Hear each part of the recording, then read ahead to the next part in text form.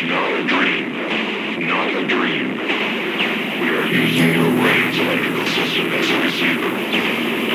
We are unable to transmit through conscious neural interference. You are receiving this broadcast as a dream. We are transmitting from year 1999. Hi, welcome to Around the World in 80s Movies. My name is Vince Leo. I am the author of the film review website, Quipster.net. I've been doing film reviews since 1996, and you can check out all of my written work there. Quipster.net is where to go, QWIPSTER.net. While you're there, I do encourage you to click the link that connects to my other podcast. It's called the Quipster Film Review Podcast, where I look at more recent movies out in theaters and on VOD. Quipster.net is where to go for that. Today I'm going to be getting into the third of this three-part series, looking at films in which the main villain is some sort of slime or ooze or gunk, or in this case today, liquid of a sort. I looked at The Blob, I looked at The Stuff. This week I'm going to be going to more of a horrific, less comedic take on some of this.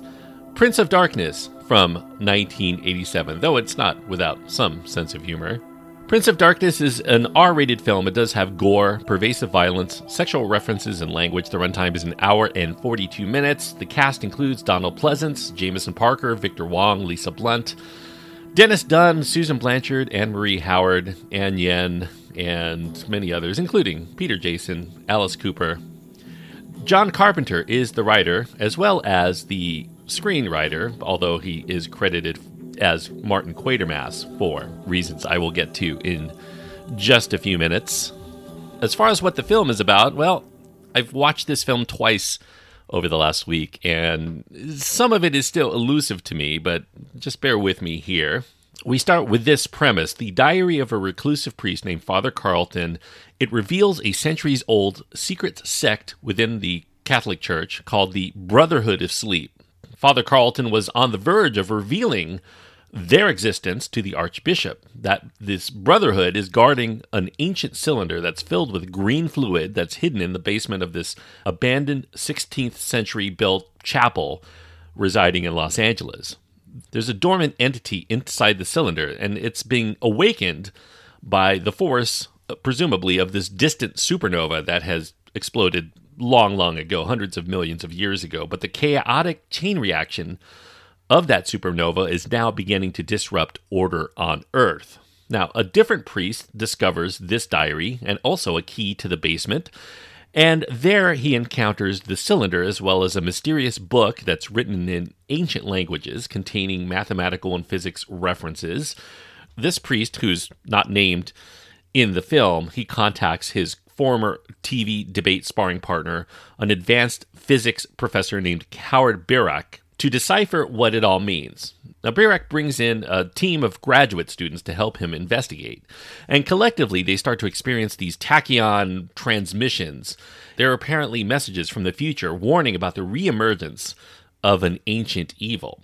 This book that they found reveals things that are contrary to what they once believed. Jesus was a descendant of a human-like extraterrestrial race, and he was killed for delivering these scientific warnings that nobody really understood. They thought he was crazy. His disciples hid these warnings until such a time when science could catch up and decode these scientific warnings.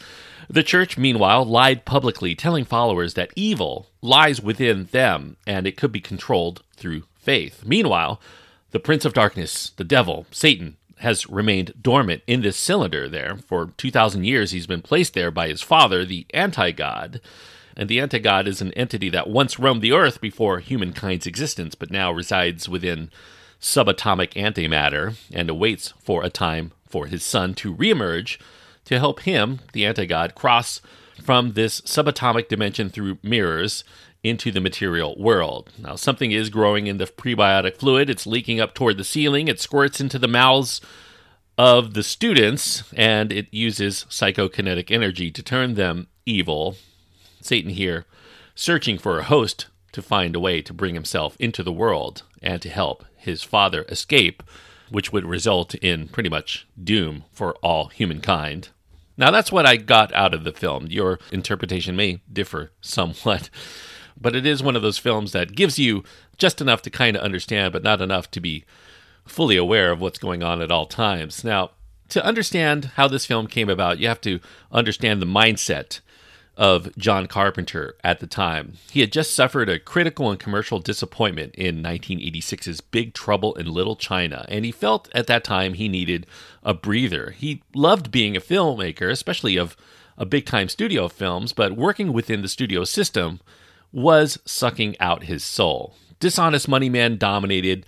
The commitment to quality films seemed secondary to financial success. Studio execs, they made the most important decisions, while directors like him were seen as merely hired hands. He had to haggle with corporate suits over just about every idea, and it started to insult his integrity. He seemed like he was constantly being questioned, and his creative decisions were falling on deaf ears most of the time, to the point where he didn't even feel like being creative was worth it if they're only going to change whatever he comes up with. He felt like directors and actors and other creative talent were looked at like whores, doing anything for money. Now, Carpenter at the time, he was so burnt out by all of this, he decided to take a hiatus from filmmaking. He started spending his time reading, watching television, and one of the books that he picked up while he was traveling around promoting Big Trouble was called The Cosmic Code. It was written by Heinz Pagels, and it was an explanation of quantum physics concepts in easy-to-understand terms. Pagels' book explores the subatomic realm, and it describes constant matter and antimatter interactions going on that no human can see, and where the logical order that humans have applied to science is not bound. Concepts here describe perception as changing the nature of both the perceiver and the perceived.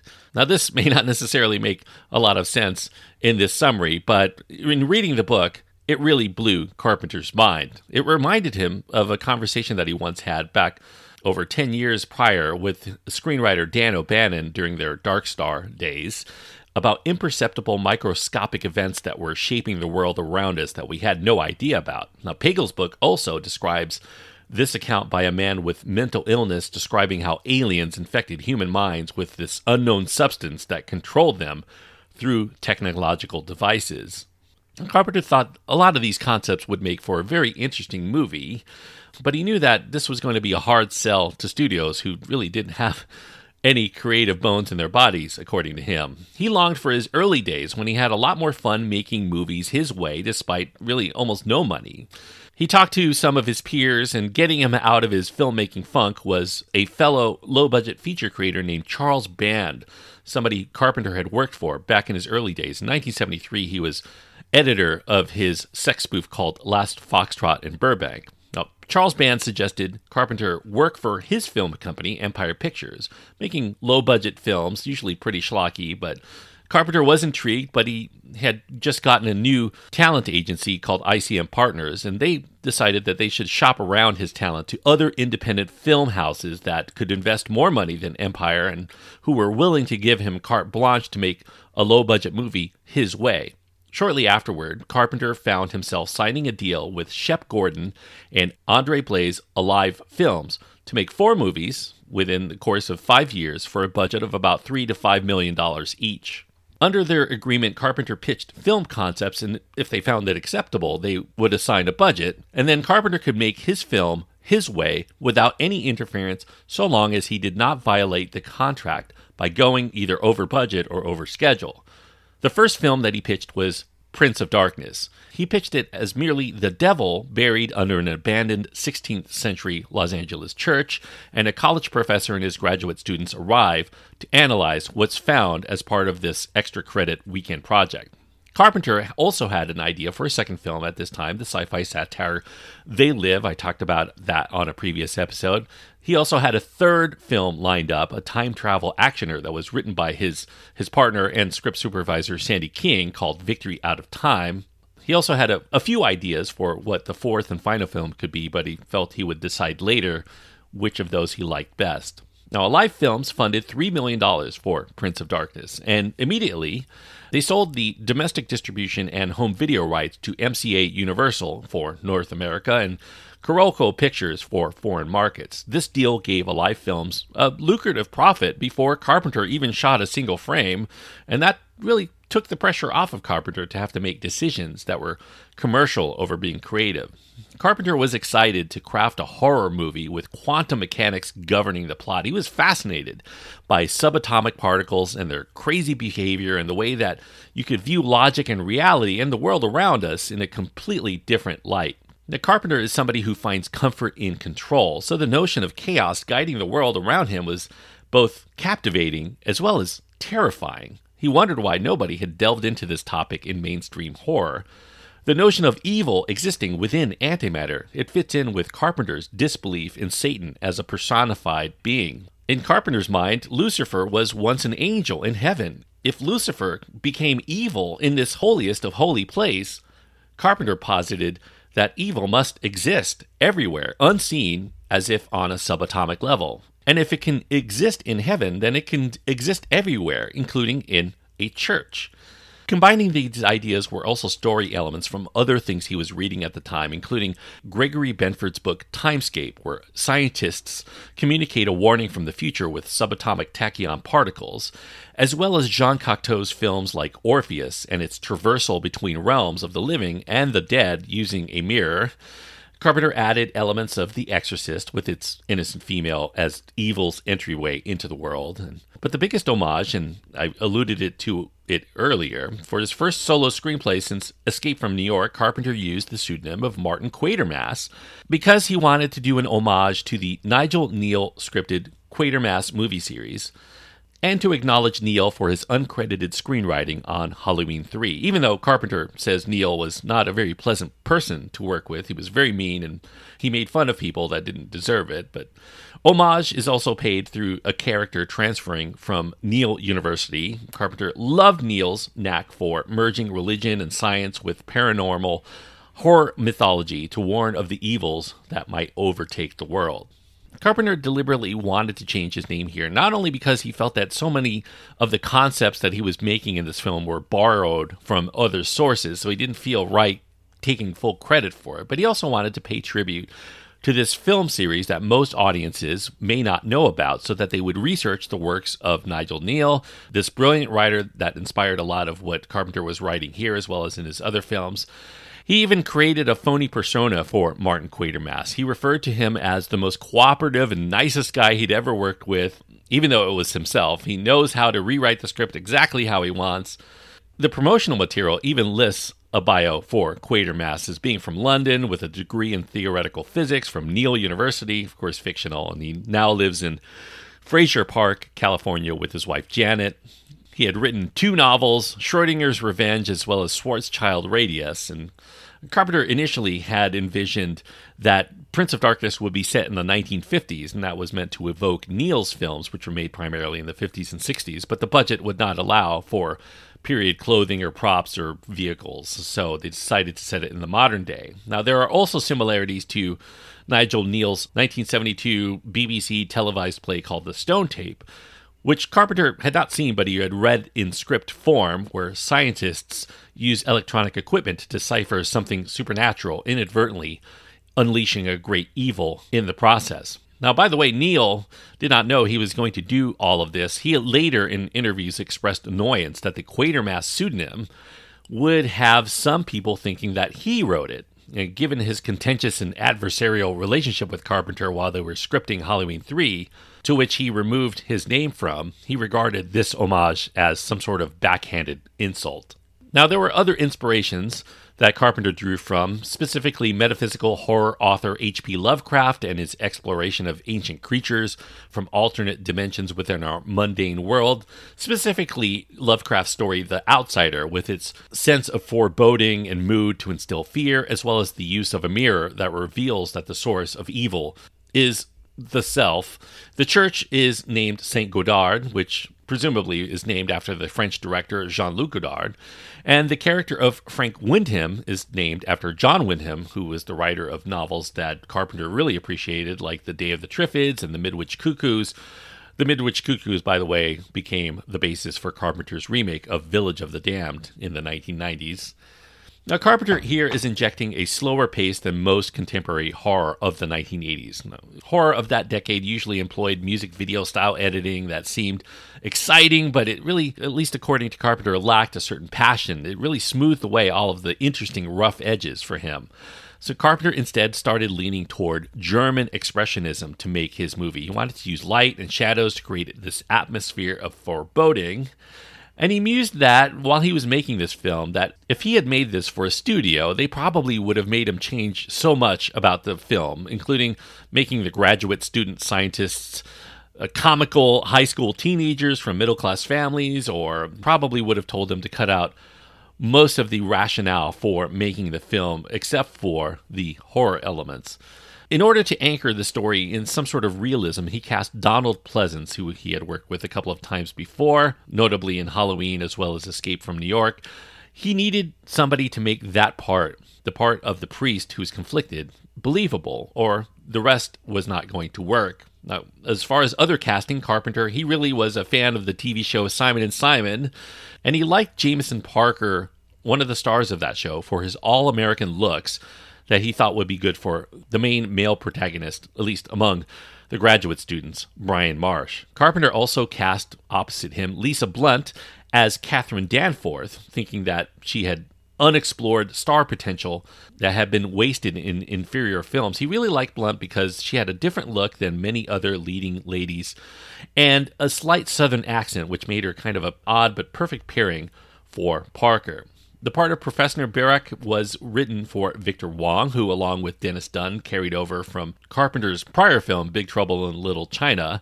Carpenter rationalized that many leading physicists like him are Chinese, so Wong fit the bill, and he was somebody who was grounded enough to make the dialogue seem believable. Also cast in here was the first collaboration between Carpenter and actor Peter Jason. Jason would appear in pretty much every Carpenter effort henceforth. Now, the lack of budget of this film does occasionally show, especially in the church location. They're surrounded by schizophrenic, homeless people who were former members of the church that closed down in the 1950s. And that included shock rocker Alice Cooper in what turns out to be an extended cameo. Now, Shep Gordon, one of the executive producers of this film from Alive Films, happened to be Cooper's manager. And Gordon, who knew that Carpenter was a big wrestling fan, he secured backstage passes for WrestleMania 3 in Alice Cooper's hometown of Detroit, the same event where Carpenter had met Roddy Piper, the star of his movie after this one called They Live. Cooper happened to be appearing as one of the performers in WrestleMania 3. He was in Jake the Snake Roberts' corner as Roberts grappled with the Honky Tonk Man for their match in WrestleMania. Contrary to Alice Cooper's stage persona, Carpenter really found Cooper to be surprisingly a warm and personable and intelligent and talkative man. They struck up a friendship, and Cooper later visited the shoot while he was in Los Angeles as an observer. At that time, Shep Gordon suggested Carpenter should include Alice Cooper in the movie. Maybe he could play one of the zombie-like street people that patrol the outside of the church, these schizophrenics susceptible to the power of evil.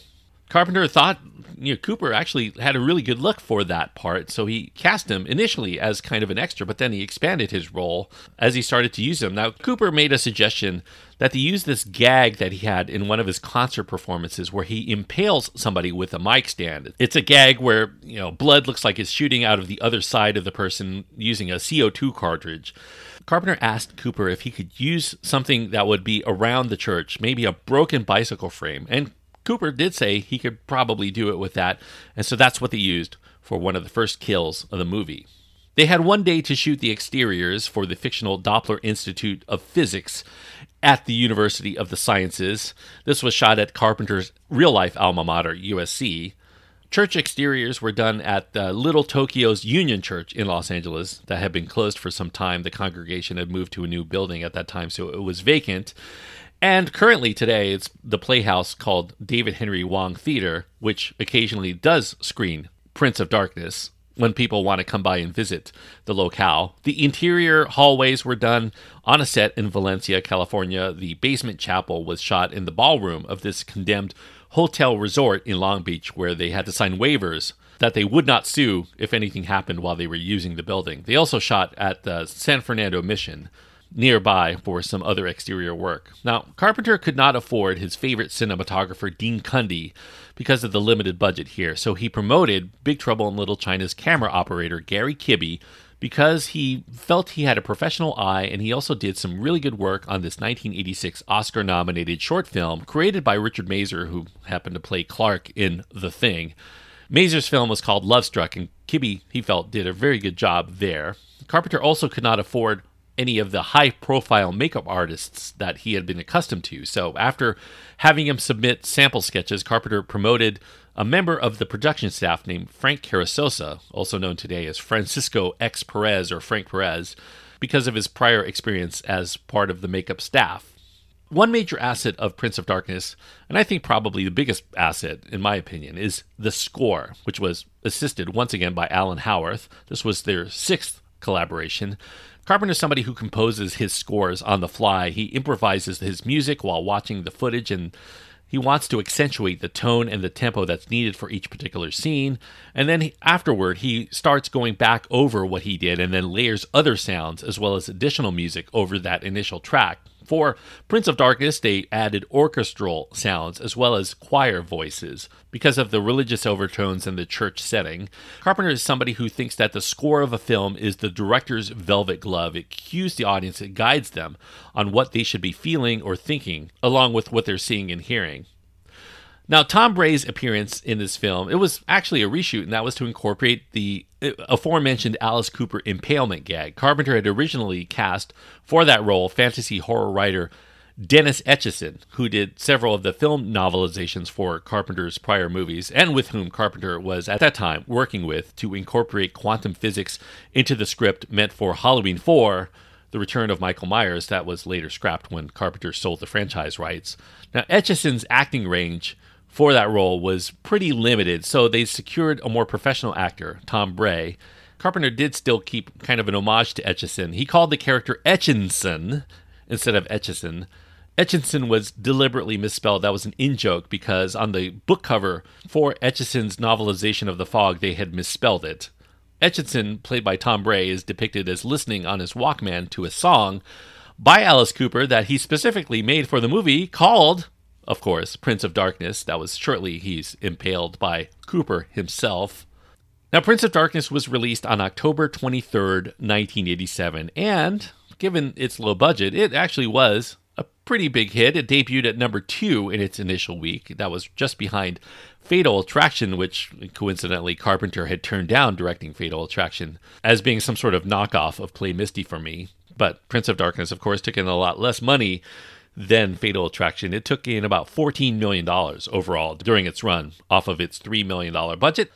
Now, while this was financially successful, unfortunately, the critics were not quite on board with what Carpenter was doing here. Critics were wondering why Carpenter's creative control, the reason why he was doing this movie was to make something that was different than what the studios were making, and they felt that this was an inferior film. It rehashed a lot of story elements from Carpenter's prior films. Also, slasher films at that time had been glutting the market in this way that turned away a lot of critics, and the other horror films at that time were considered jokey comedies that mostly made fun of the genre, and here was one that was taking it absolutely seriously.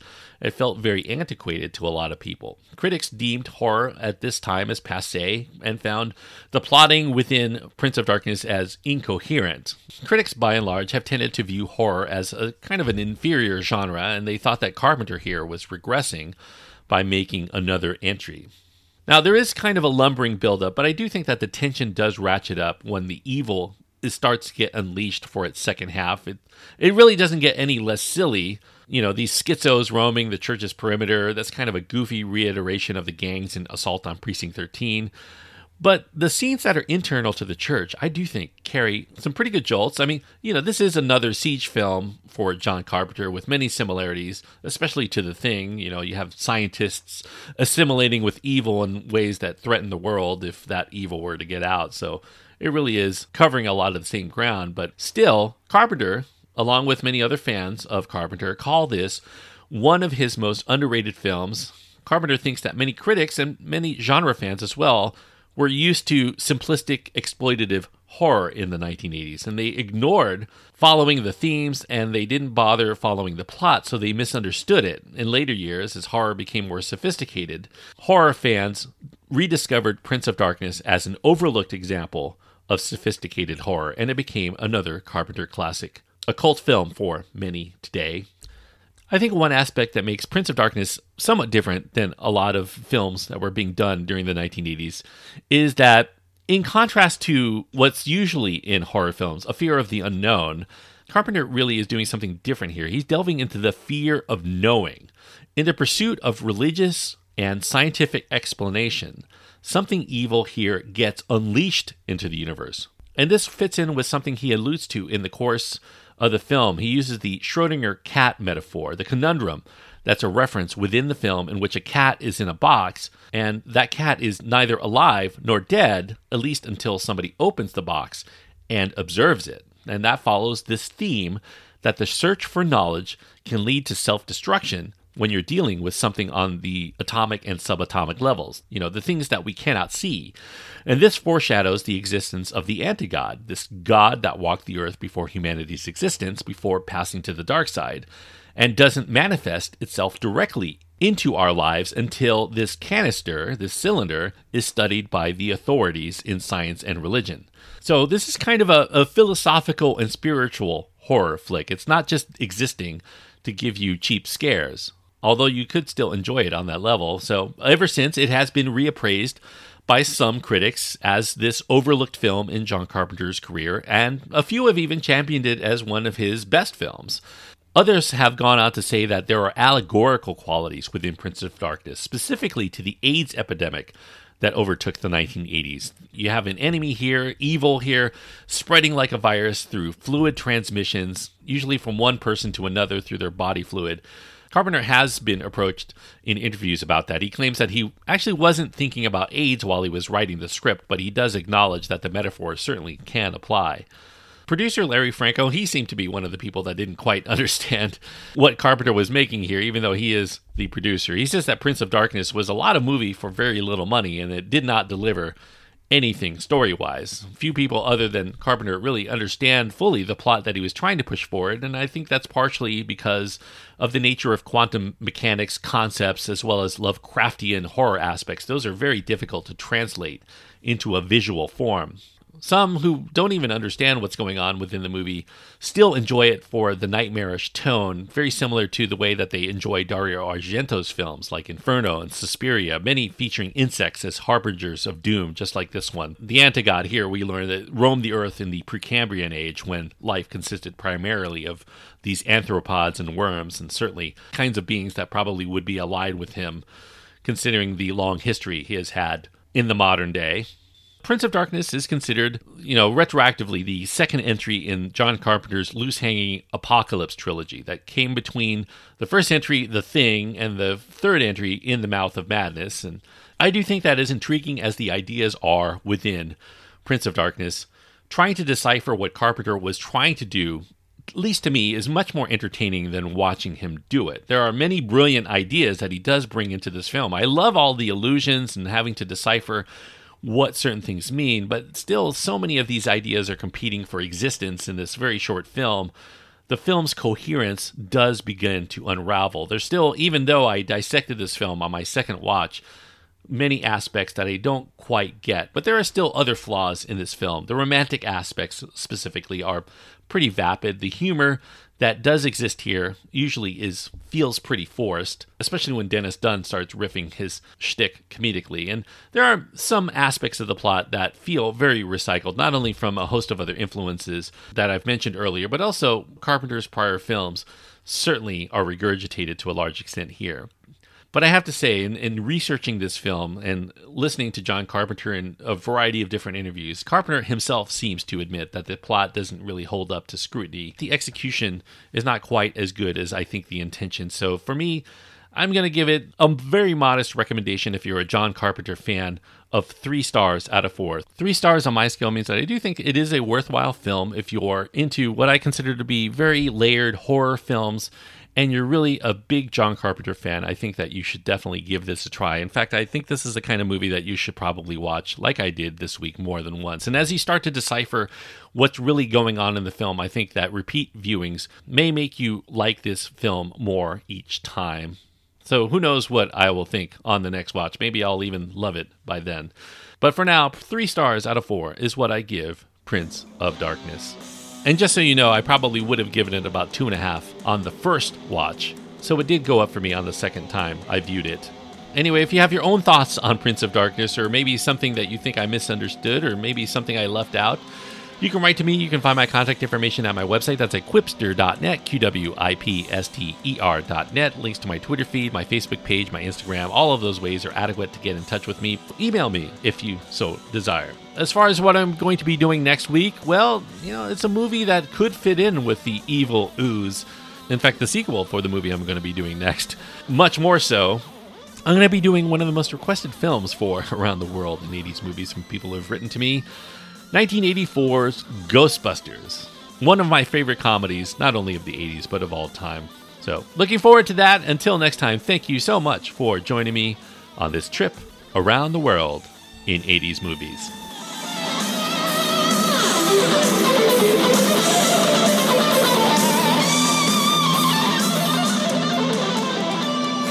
Hello. Hello. Hello. Hello? I've got a message for you, and you're not going to like it. Pray for death.